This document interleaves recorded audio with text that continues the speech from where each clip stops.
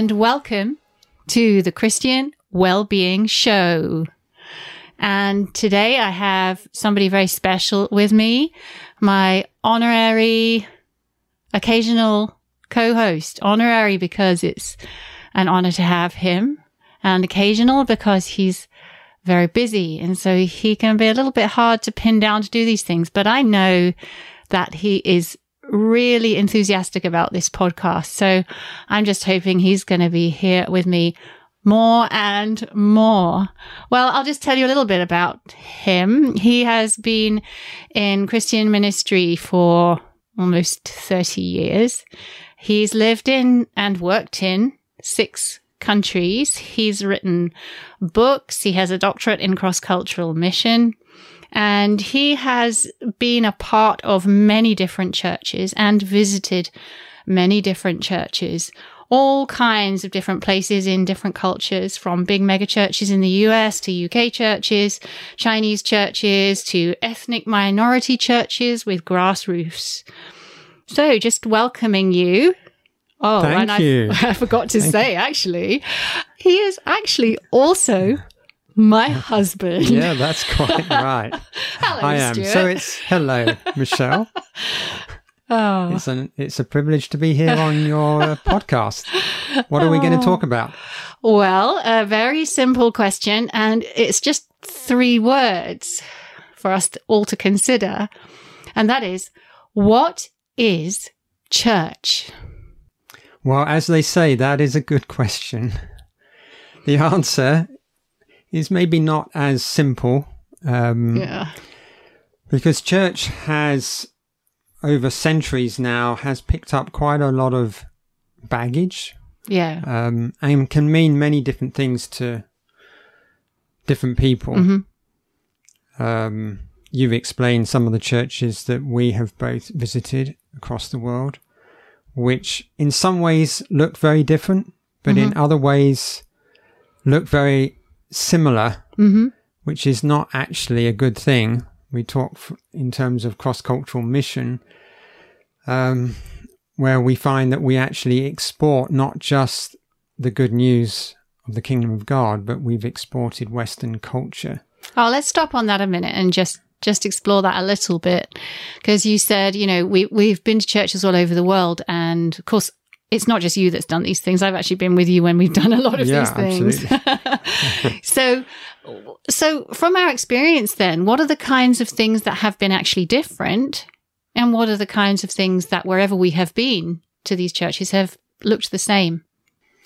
Well, I think the difference is the obvious ones would be language. We've sat in meetings where we haven't understood what is being said. The songs can be different. Mm-hmm. They can also be the same. Yeah, that's true. In a different language. Uh-huh. The format tends to be the same, even if the building looks very different. Yeah. The format, the structure is very, very similar. I mean, we've remarked on the fact that you can go to a tribal village, with a straw roof, but there's somebody at the front wearing sort of a Western shirt and tie, and has his microphone and PA system, even though there may only be 20 people in the building. Mm-hmm. And they've obviously been taught, or they've seen, this is how you do church. This is what church is. And they've sought to replicate that. Well, I remember they were singing Hillsong songs as well, weren't they? Which was really odd, actually, to go so far out into, the mountains, really, it was, and into a tribal village. And I was kind of expecting something a bit different. And then we got there. And do you remember the men were all sitting on one side? This was a bit different. The men were all sitting on one side and the women were all sitting on the other side. But then they started singing Hillsongs, which was, it just felt really quite bizarre. Yeah, so you do get these cultural differences, but then, it's what people grow up experiencing. And you say I've been in full-time Christian ministry nearly 30 years. I've sort of been in the Christian church world, I would say my whole life. Yeah. I wasn't born in church, but I felt like I was, from the earliest age, I was involved in church life. Yeah. And the church that you experience growing up, or at whatever age that you enter church life, that's what you take as being normal, and even biblical. So when you read about, quote, church, particularly in the book of Acts, let's say in the New Testament, you project your perception of what church is into those passages of scripture, and you assume, well, that's they were meeting in the similar way to how we're meeting today, which is not actually the case. Yeah. Well, it's interesting how we think that this particular, let's call it Western model of church, has become so normal to us that people in other cultures quite far removed from that actually have adopted it as if that is normal too, even though it's completely not normal for their culture. When they become Christians, they adopt that model and take that on as normal. And that we should think that that is okay for them. That it's okay for us and it's okay for them. And we've so accepted that we wouldn't even actually consider anything else as normal. Yes, I mean, a lot of our experience has been in Asia, and culturally they like to eat together. And many times they will still have a meal after that's true a church gathering, a service. Whereas in the West, we don't tend to do that. No, we all leave and go home for our individual lunches. Yeah, exactly. Yeah. So they will sit on the floor maybe and have a meal, again, depending on the culture. But if we had just given them the gospel and allowed them culturally to meet together, they probably would have just naturally met in the way that they do anyway, culturally. And as a result, their church gatherings would probably look very different to what they do look like now, having kind of adopted an exported Western cultural model of church. So what do you think then? So we've got this model of church that we all do, week in, week out, year in, year out, and decade after decade. How have we got to the place that we're at? Because we all accept this as so normal. We accept this as actually the godly thing to do. We accept this as the way to be a Christian. But do we really think about why it is the way it is? How have we got to where we are in the church? As in, of course, the church can mean a couple of different things. We've got the church as the whole body of Christ, and then we've got the going to church and what church meetings look like. And that's really what we're referring to at the moment. How have we got to the place where we're at as far as doing church is concerned? Yes, well, we have to look back at the history, don't we, to see. It's like that classic example of baking the ham, cooking the ham, and oh well, my mother did that. Why did you do it that way? Oh, that's the story of where they cut the ham in half. Yes, and then the grandmother, her mother told her how to do it, and so she always cut the ham in half. And then her daughter asked her one day, "Mum, why do you always cut the ham in half when you put it in the oven?" And actually, the only reason that her grandmother cut the ham in half was because it was the only way it would fit in the oven. Right. But when we look back in church history, a significant turning point would have been in the 4th century with Emperor Constantine, where up until that time, from the 1st century, where we read about in the book of Acts, they were typically meeting house to house, Paul clearly explains in Corinthians that when they gather, each one has something to contribute. One may have a song, one may have a teaching, one has a spiritual gift to impart, and so on. And there is that clear picture or analogy of God's people being like the body, members together, but as each member of the body has different parts and functions, the eye is different to the ear, to the nose, the hand, the foot, and so on. So it is in the body of Christ, the church.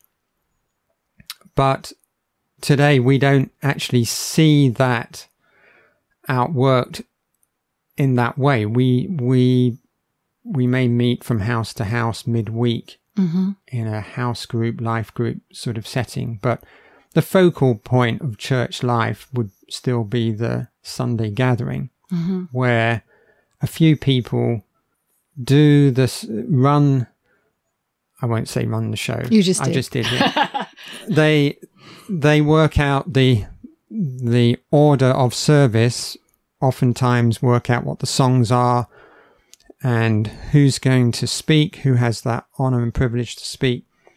And the majority of the other people who are there are in a more passive spectator role. Right. They can participate if they're asked to, stand up and join in a song. There may be some freedom for a little more open time of worship and prayer. But I think that's less commonplace. And the focal point is then whoever is preaching the word, giving the sermon. And that is almost always a monologue. It is not something that people we can't interact around or ask questions, which is actually very different to the Jewish model of the synagogue. So in some ways, church today is very much based around the synagogue sort of model. But then on the other hand, it isn't, because when the Jews met in the synagogue, different people could get up and read the scripture, and they could ask questions. There would be some interaction. Right. And I just the other day, when I was thinking about Jesus in Luke 4, how he got up and read from the prophet Isaiah. Yeah. The Spirit of the Lord is upon me. He has anointed me to preach good news to the poor, and so on. Jesus was not one of the Pharisees. He was not a religious leader in that synagogue. He was not somebody that would have been considered qualified to be expounding the scripture. Right. He was just part of the community. It's not as if he'd been invited 3 months before. No, he hadn't been to the Jewish seminary, and he wasn't on the circuit. Studied under one of the Hebrew scholars. Yeah. So he just got up and shared, and it became very controversial. But let's just go back to Constantine. So when he made Christianity the state religion, the Roman Empire, yes, it stopped the persecution that was terrible, but it then introduced into the church world, it actually introduced then a system. It institutionalized the gathering of God's people. Whereas before they were probably still meeting, because of persecution, it would have been, I think, very similar to many parts of China today, where people are gathering in smaller groups, probably home to home, and more interaction, maybe eating together as well. But now Constantine, he kicked out the pagans from their temples, and then the church was invited to take over those buildings. And then it then took on a whole form of itself, with structure and hierarchy, and then with the Greek influence, and the Romans enjoyed this, of course, the orators that would like to get up and speak, and it was almost like a form of entertainment. That then became a focal point in what then was the church sort of service. And then with the Protestant Reformation, that was almost cemented then by Luther and others into being, the Word of God. Obviously, it is highly important, and we must give priority to the preaching of the Word. But the way it was done, then it was just one person then who was given that role, and that has continued for centuries now. It has. I mean, we've got centuries of Sunday church going. That is usually, it might be that somebody makes an initial announcement, or it might be that we just start with worship songs, usually with a worship band, usually on a raised platform of some kind. Usually, not always, but usually. And then, so we have the worship songs, and then somebody might give notices, or the preaching might begin, or it might be the other way round. And then there's, there's the sermon, and we have more worship songs, and then the meeting is brought to a close and everybody leaves. And that is what has been done Sunday after Sunday after Sunday after Sunday for decades, for centuries. So we're so used to that it seems like that is Christianity. I think it's quite a shock for some people, actually, when you even introduce the idea that might not actually be Christianity, that might actually just be a man-made format. Well, it is, because we typically, as humans, we don't like, we like the status quo. What we're used to is what we're comfortable with. And if anything challenges that, then, well, that's, change is painful very often. But we do have to, when we're considering what is church, I think we do need to have an honest review. Mm-hmm. And it's not a question of, well, everything that we're doing today needs to be scrapped, or it's not right, or that's not the issue. It's a way of doing it. Yeah. But we do need to consider why, according to surveys, are 90% of Christians feeling disempowered in church. Right. And there are a number of reasons for that. But one reason would be the structure, the format that our gatherings take. Mm-hmm. Someone once likened it to, watching a sports match, like a football match, mm-hmm. where you have thousands of people who are spectators. Yes, they join in and they sing songs and they cheer and they clap, and they would feel that they have participated, but it's not the same as being the 22 players plus subs and coaches right. on the actual pitch that are the focus of attention. Yeah. Who are actually playing the match. They are really the participators. They are the ones that are where the focus is on, and they're the ones that are getting the exercise. I think a lot of people's response to that would be, though, and I think this is the message that people have been given, and this is what people have heard. Well, not everybody can do that, though. Not everybody can be the player on the pitch. Some people just have to be the spectators. I think that would perhaps be a natural response to that. But that's not the impression that we get of how it should be from Scripture. No, because everyone has a vital part and a role to play. A psalm, a hymn, yes. A spiritual song, a word of encouragement, something to contribute. Yes, they may not be, just like in the body, some parts are considered to have a more significant role than others. But every part is important, and every part has to function. Otherwise, the body is not going to work and operate in the way that it was designed to. Yeah. And I think we also need to consider, what impact is the church having? We've talked about Christians feeling disempowered. Those are Christians in the church itself. But what about in society, in the nation that we're in the world? And recent surveys, apart from a few church groupings, clearly show that the church in the UK, and I would say much of the Western world, is in decline. Mm-hmm. And again, there are many reasons. Some are compromising clear biblical truth. Right.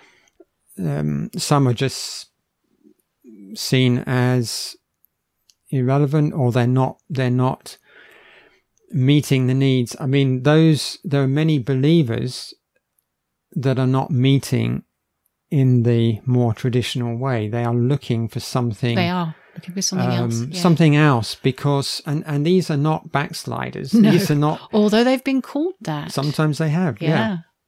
But these are believers that are wanting something more authentic, something even possibly more New Testament, what they read in the book of Acts, and then they see in today's situation and think there's just something not quite right. We're not seeing, if Jesus was to come to our meetings today, or even the Apostle Paul, to get their feedback, I think we might be quite surprised at what the feedback would be, and they would, we would be, and maybe they would be shocked. I mean, in some places they probably wouldn't even be allowed in.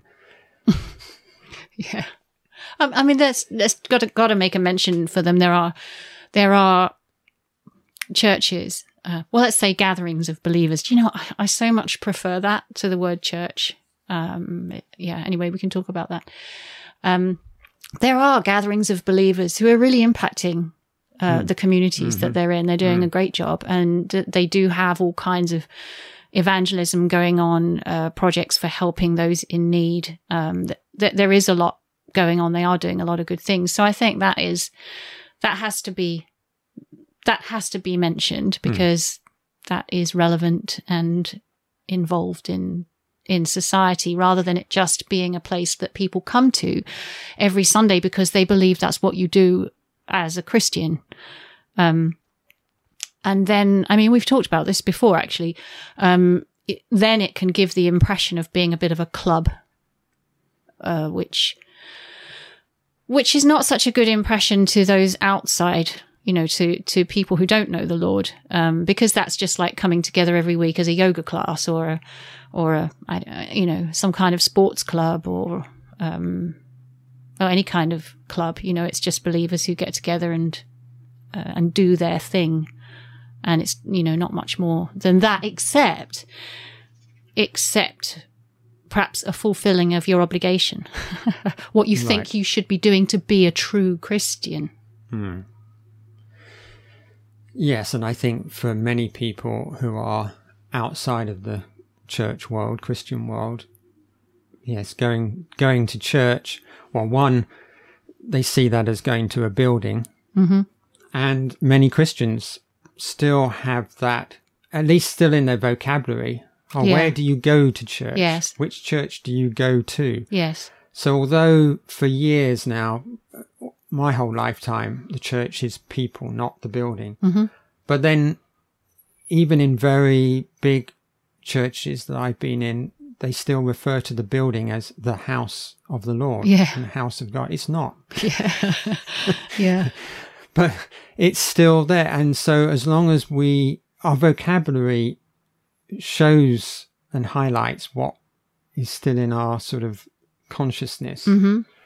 But I would like to, in the few minutes that we've got left, just highlight something else which I think is really significant when we ask the question, what is church? Church is only mentioned a couple of times in the Gospels by Jesus. And in Matthew 16, which is the first time he refers to it, this is where he asks his disciples, who do you say that I am? Because some people are saying he's John the Baptist or Elijah the prophet. And Peter says, you are the Christ, the Son of the living God. You are the Messiah. You are the King who has been foretold as coming for centuries. And Jesus says, you're blessed, Simon, because flesh and blood has not revealed this to you, but my Father in heaven. And you are a rock, and on this rock, and we know that Jesus is the rock. But this revelation that the Father God has given to him, I will build my church, and the gates of Hades shall not prevail against it. Now, in our English versions, we have this word ecclesia, translated as church. William Tyndale refused to translate it as church. But in the King James version of the Bible, the King James I, he insisted that it was translated a certain way because he didn't want the actual root meaning of the word to be conveyed, which had governmental implications. Okay. And you see, we need to understand that the word ecclesia was a common day word in Jesus' day. Right. Jesus didn't create a new term that just had religious implications, church. Today, anybody hears the word church, they think religion. Right. It has religious sort of associations, very much so. But in the first century world, it didn't. Ecclesia had political associations. It was more akin to, here in the UK, a parliament or a city or town council, the local council, those that are making decisions for their communities, for their cities and towns, even for their nations. That is what Jesus had in mind when he said that he would build his ecclesia. And then he goes on to say, that the gates of Hades will not prevail. The kingdom of darkness will not be able to resist the advance of his kingdom through his ecclesia in the world.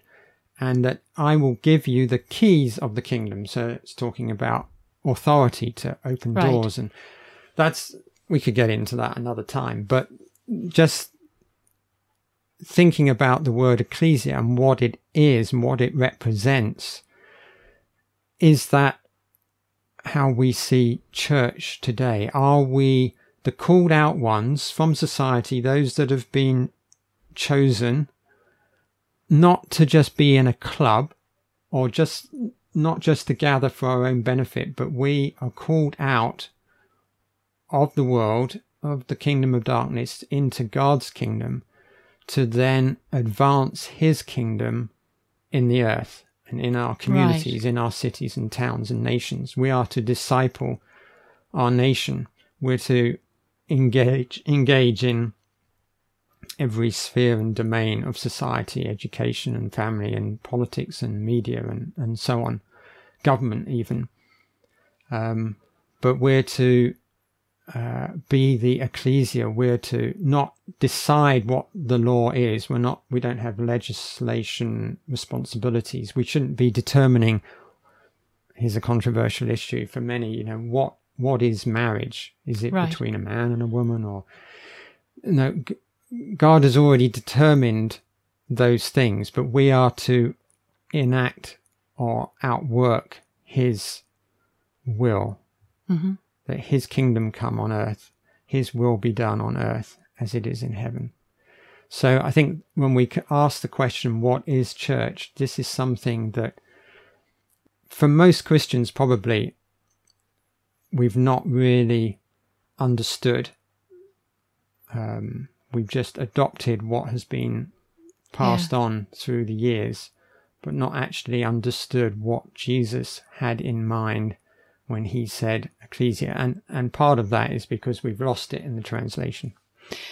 Right. I know we don't have that much time left, so just a final thing before we end is that, because I know we need to talk about this some more, we need a What is Church 2? For sure. Yeah, definitely.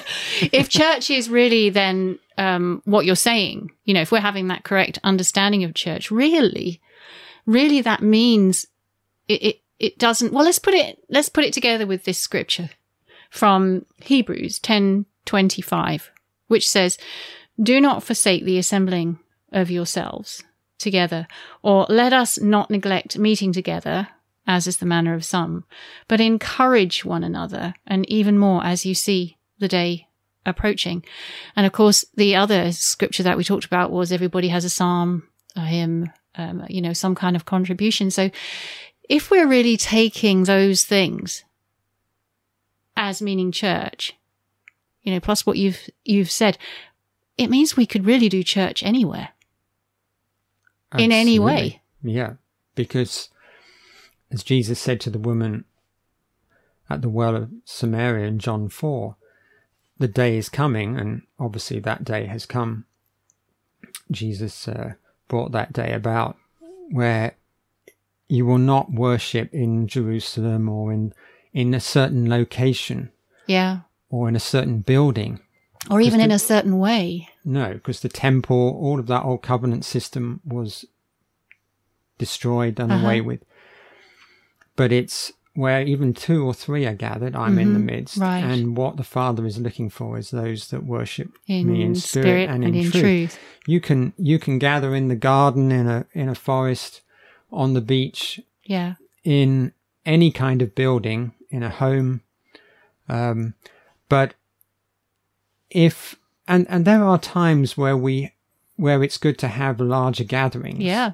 And that's very encouraging and inspiring, and it may be in those meetings where you have someone who is the speaker who's bringing the word of God.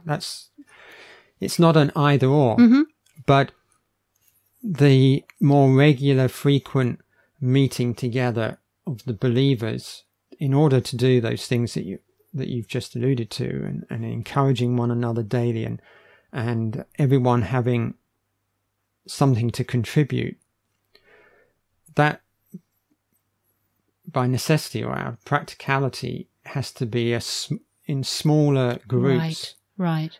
And where the Holy Spirit is, he is the head of the body. And so he is directing. Again, we could talk about this on another episode, because,